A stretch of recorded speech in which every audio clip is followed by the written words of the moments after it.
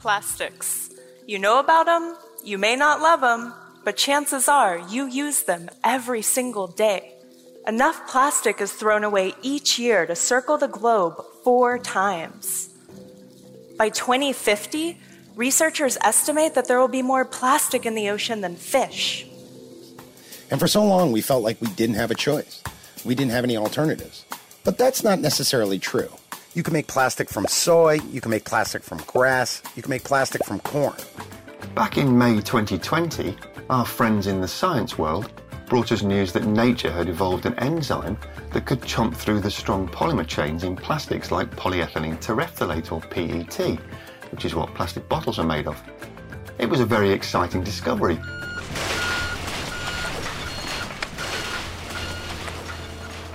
We all know there's too much plastic waste. While most of us try to do our part by recycling, the truth is, less than 10% of plastic is actually recycled. Most plastic piles up in landfills and waterways. Fish, turtles, and even small deep-sea creatures have been found with microplastics in their stomachs. Microplastic has even been found in human bloodstreams. In this episode, we talk with 4 people who are tackling the problem in different ways. We'll hear from scientists and even an artist about what they're doing to reduce plastic waste. I'm Teresa Brady, and you are listening to I Am Bio.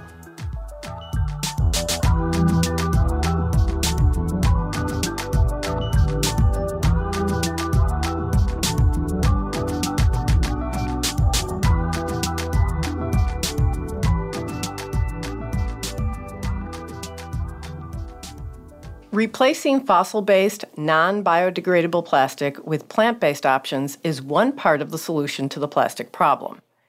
Danimer Scientific, a company based in Georgia, is making green bioplastics from canola.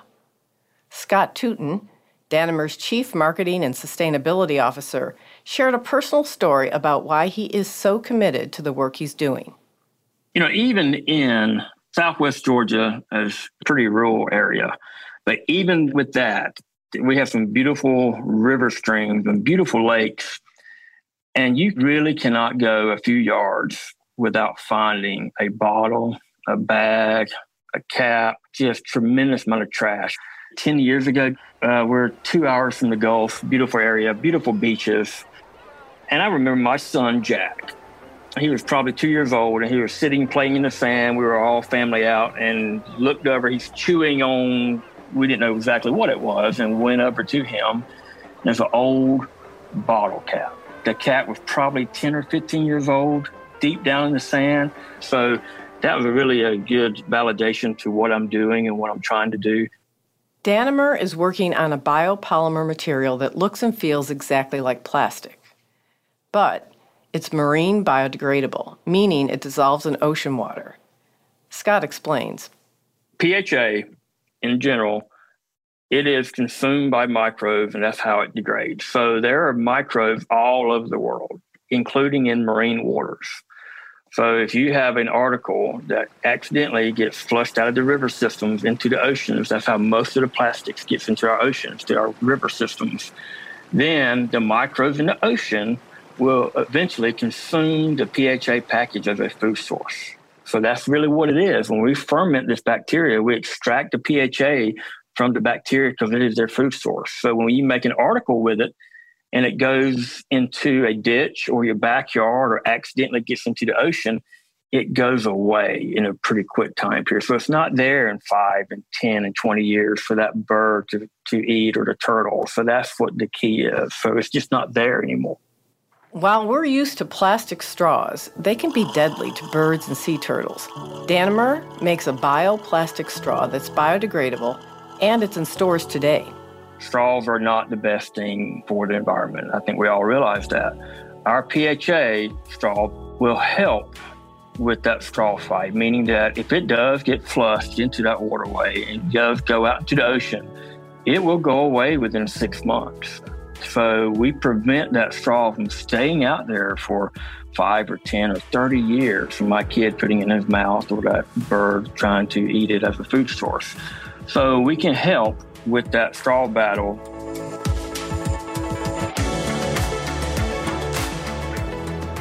Whether it's a drinking straw, water bottle, a candy wrapper, or any one of the many plastic products we use every day, Scott says bioplastics aren't just good for the environment, they're good business. So I think in general, people realize we have to do better. We cannot continue going down the path and what this earth and this world can withstand. Do we have 50 years or 1,000 years? There's some point where we can't turn it back. When is that? Nobody knows. That's the question. We can do better. Even the big guys, the Pepsi and the Nestle's, they see it and they're doing wonderful things. There are solutions to this problem and they're taking the step to do it. And the consumers are too. They're demanding it. And when you demand it, things change. Another company, Virent of Wisconsin, is developing a plant-based plastic made from sugarcane, sugar beets, and corn. I am Andrew Held. I'm the Vice President of Engineering and Business Operations here at Virent, and we are a wholly owned subsidiary of Marathon Petroleum Corporation. Virent is commercializing technology to make products, including plastic, from renewable resources such as biomass and crops. By using Virent's technology and converting renewable feedstocks into these final products, you end up with the same overall characteristics. Virent is actually well down the path of working with partners using our product materials as feedstock chemicals for renewable plastics of all kinds. These materials get used in fibers, films, in packaging materials like bottles, as well as can be used in things like engineering plastics. All these attributes then are the same in terms of what the marketplace has already worked on and developed to date. The same durability, the same performance in all kinds of critical applications. And what we're doing is we're making these then from renewable feedstocks. And in fact, then now these materials are made from renewable carbon created recently by nature.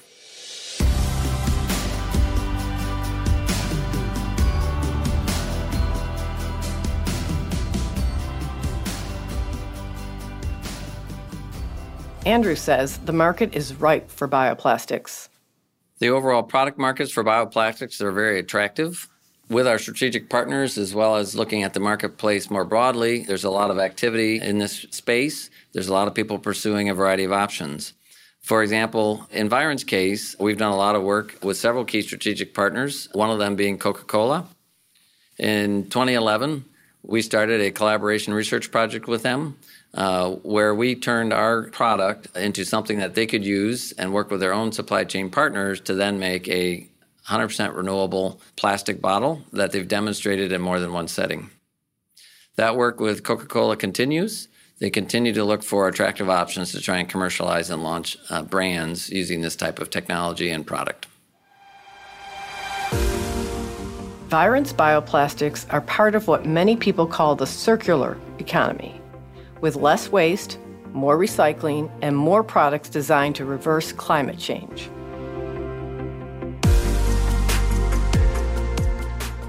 As we look at the circular economy, clearly things like reduce, reuse, and recycle need to continue and even improve. As Virent, one of our main contributions then is increasing the renewable content that goes into these same strategies for an overall circular economy.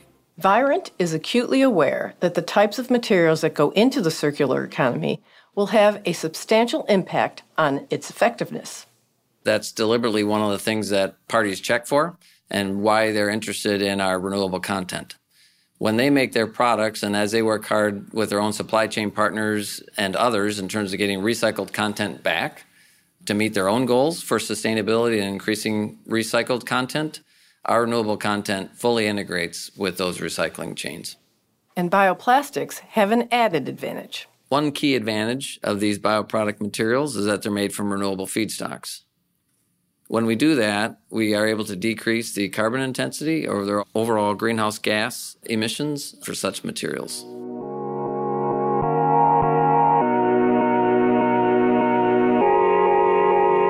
When we come back from a break, we'll hear from a researcher who's doing groundbreaking work on microbes that can eat plastic waste. And we'll talk with an artist about the creative way he's bringing attention to the plastic waste problem.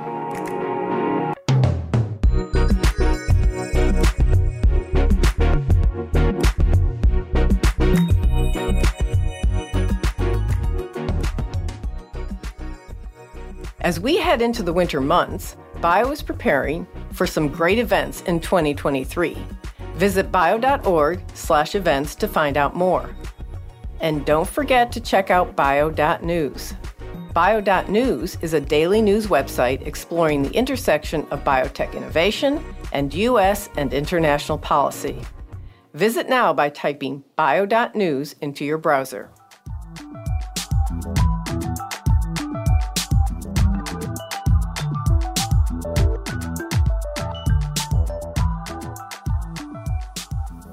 The plastics were invented to last almost forever. My parents' generations want to have something that lasts long to save money. Over the several decades, the plastic waste accumulation is so huge that we should act now. If not, there would be no future for our next generations, including my own daughter. Today, we also talk with Dr. Tasuk Moon, an associate professor of energy, environmental, and chemical engineering at Washington University in St. Louis, Missouri. He is also founder and head of the scientific advisory board of Moonshot Bio. Dr. Moon's research is focused on using science to solve global problems. I have been working on the waste issue and its technological solution for more than a decade. My initial interest was in lignin, the waste from pulping processes and cellulosic fuel production processes. Several years ago, we shifted our focus to plastic issues because we saw our accumulated or established technology is relevant and applicable to solve plastic waste issues. Microbes are nature's garbage disposal, producing enzymes that break down organic material. In 2016, scientists in Japan discovered a naturally occurring microbe that's developed a taste for plastic. That's the good news. The bad news? It takes far too long to break it down. Dr. Moon explains that biotechnology could deliver a solution. In landfills, there are native bacteria which might degrade plastic waste. However, the entire process takes at least several months if you rely on just native bacteria. That bacteria happen to be there, or most of the case, the plastic-eating bacteria probably not there.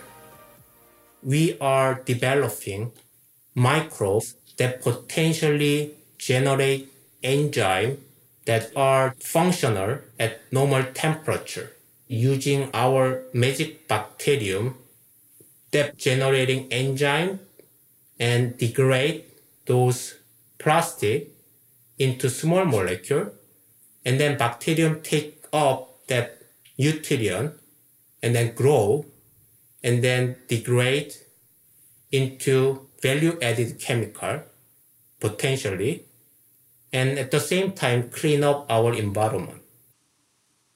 To do so, we need to have enzyme that is working at just normal temperature, like room temperature, and that is actually one of the challenges we try to address at this moment. Dr. Moon is also taking aim at the economics of the proposition. As he explains, the process needs to yield high-value byproducts to be cost-effective. We should engineer bacteria that have ability to convert plastic into high-value chemical, but native bacteria cannot do so, so that require engineering effort by adding some new gene into the bacteria, modifying some gene in bacteria, in that way sort of tailored bacteria that kind of specialize in converting plastic into high-value chemical.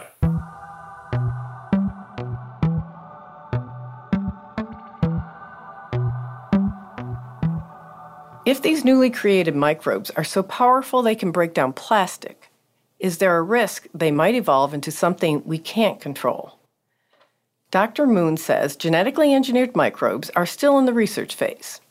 They won't be used in landfills until they're approved by regulatory agencies, and until researchers know they can turn off certain traits or engineer the microbes to self-destruct after their job is done. So that is one of the challenges when it comes to environmental application of engineered bacteria, because we do not know what type of consequence will occur when those bacteria release into the environment.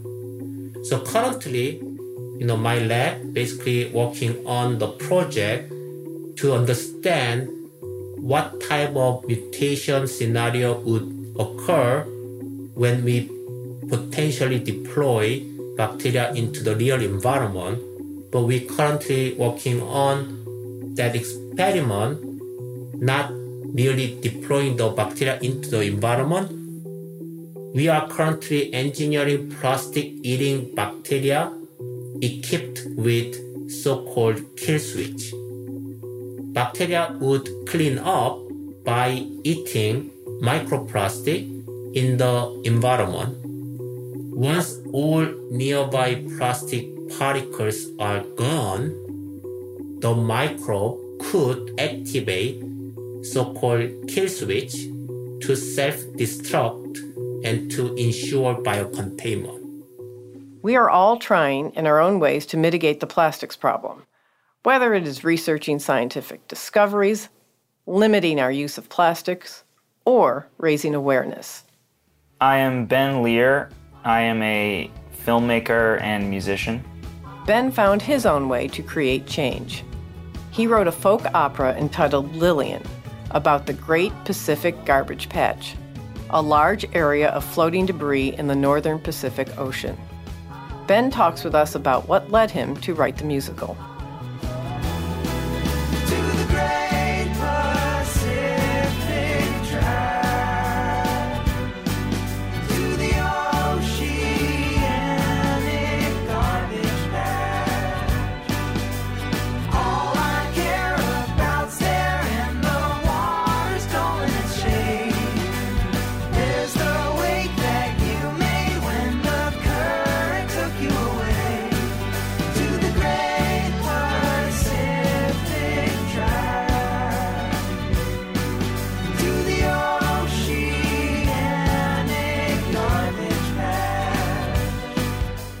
When I was in college, around 2009, I remember my mom sending me an article about the Great Pacific Garbage Patch. And without seeing it firsthand, it sounded like this kind of mystical island in the middle of nowhere that is just mountains of trash that people had thrown away over the course of their lives and had kind of gathered into this swirling mass. Of course, it struck me as tragic and predictable, honestly, when I thought about it. But it also inspired me creatively. Yes, these are imaginary friends. Yes, these are Everything flows out into the ocean eventually, including the plastic waste that we throw away and don't think twice about. Just because something's out of sight and out of mind doesn't mean it stops existing. Instead, it's carried by the tides deeper into the ocean, collecting in these gyres that are swirling plastic, breaking it down into smaller and smaller pieces that are digestible by fish and other marine life. And just because things can be broken down into smaller and smaller pieces doesn't mean they ever go away. Eventually, they become so small we can hardly even see them. But they're still big enough to harm the natural world. And so we've gotten ourselves into a hell of a conundrum. I was motivated to write my folk opera Lillian after learning about the Great Pacific Garbage Patch. I came up with this idea about a guy who decides that everything he's ever lost in his life is out in the garbage patch and he has to go on a scuba diving adventure to get it. It's fun, it's whimsical, but it also happens to speak to the problem of plastic pollution. Ben says the purpose of the musical is to raise awareness and educate the next generation about the need to do better by reducing our dependence on single-use plastic. Everyone who has come across Lillian, the album, which is on Spotify for anyone who's interested, has discovered through the music the issue of plastic pollution. A lot of these people had never heard of it before. And I think it created the same reaction that it created in me at first, which was outrage and sadness. I've heard from countless people who've listened to the music and became motivated to tell others about this issue and try to curb their own use of single-use plastics. 2 years after the album came out, a teacher at a small school in northern Vermont reached out to me and asked if he could put the show on as his high school's musical. And I sent him the music. He ended up teaching it to the entire band and the orchestra at the school. And then they partnered with the science program. And that entire semester, the kids in science class learned about plastic pollution. And the kids in the music program prepared the musical. And at the end of the year, there was this great, huge concert where they performed the album and also created these incredible plastic sculptures out of used recycled plastic bottles.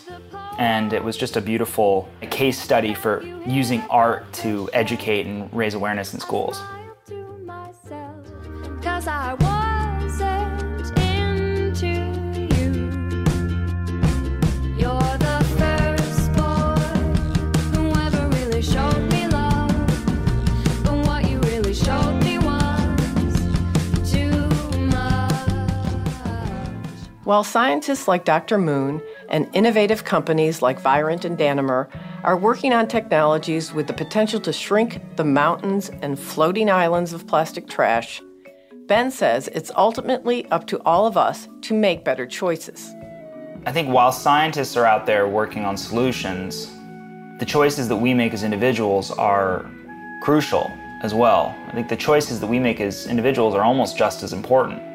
If each of us takes one small action towards reducing plastic waste, imagine the outcome on a larger scale.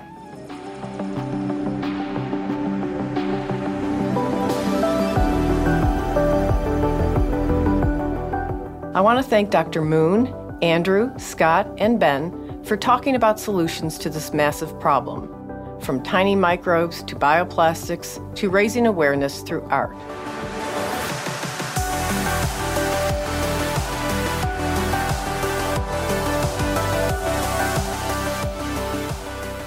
Make sure to subscribe, rate, and/or review this podcast, and follow us on Twitter, Facebook, and LinkedIn at I Am Biotech.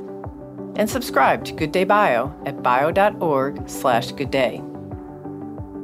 This episode was developed by executive producer Teresa Brady and producers Lynn Finnerty and Rob Gutnikoff. It featured music by Ben Lear and was engineered and mixed by Jay Goodman, with theme music created by Luke Smith and Sam Brady.